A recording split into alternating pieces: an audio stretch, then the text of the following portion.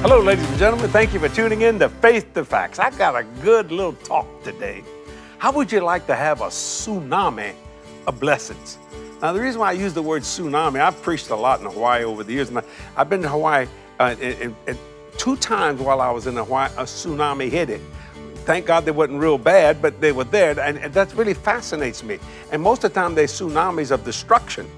But how would you like to have a tsunami of blessing? I want to talk about that today. Spiritually, physically, and financially. In other words, you feel so good, and I don't care if you're 90 years old, you're just feeling great because the love of God is flowing through your body and healing it at the same time. How about have a tsunami of financial that your wallet is so fat that you got to get a larger size pants just to put it in the pocket? Praise God. Think about that. I want to give you a scripture that will bless you, and it's Psalms chapter 112, verses 1 and 2. Listen to this. Praise ye the Lord. Now that's a commandment. That's not a suggestion. Praise ye the Lord. Blessed is the man that feareth, which means respect.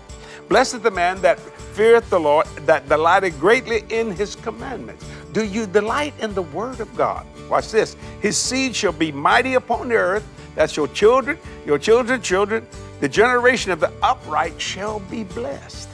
Think about that. Now that's a tsunami of blessing. Any good father, any good mother wants their children to live better than they did. That's just common sense, right?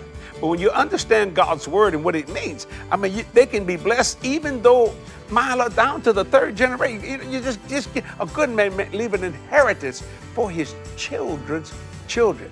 Now, when you understand that, you'll understand this title, the tsunami of blessing.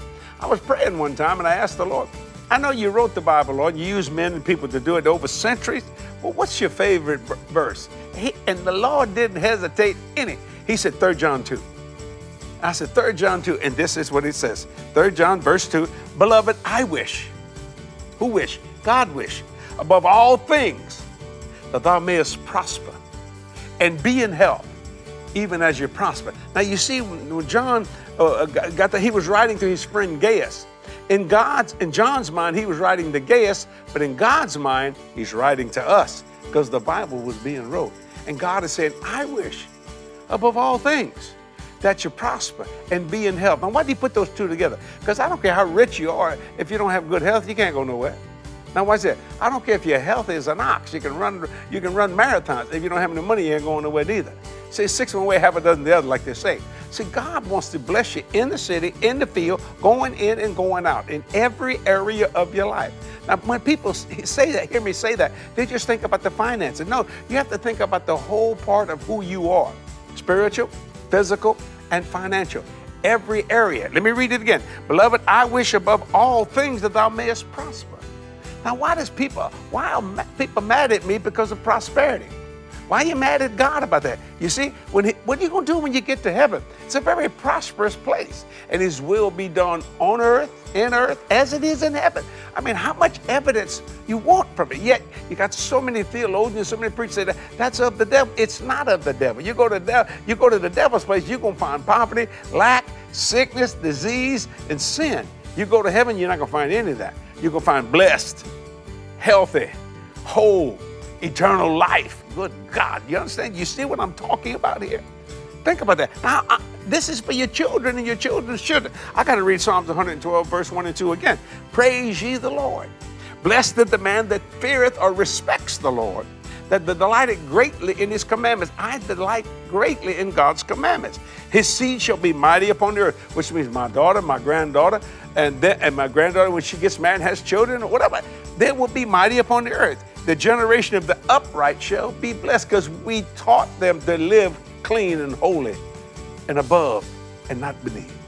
Do you understand what I'm saying? So now you go back to God's favorite verse, beloved, I wish above all things that you prosper and be in health, even as your soul prospers. I'm going to shake you up when I say this. Some people will get mad. You know, when you get a new vehicle, God's blessed. God says, look at what my kids are driving. Woo! Like when my daughter bought a new vehicle not too long ago, what it was, a couple of years ago, I was so glad she had that. She said, Dad, would you like to see it? I said, I'd love to see it. Why? I'm her father. God wants to bless you. Let Him do it, and let the tsunami, here it comes, because you can't stop a tsunami. It's coming, but it won't be of destruction. It will be of blessing, health, wealth, and everything. Wealth, Deuteronomy 8:18, thou shalt remember the Lord thy God, for it is he that giveth thee power to get wealth. So if wealth's bad, why would he give you power to get it? So let the tsunami of blessing take you over and take you to a higher place, okay? This is Jesse saying we love you. Thank you for watching Faith the Facts.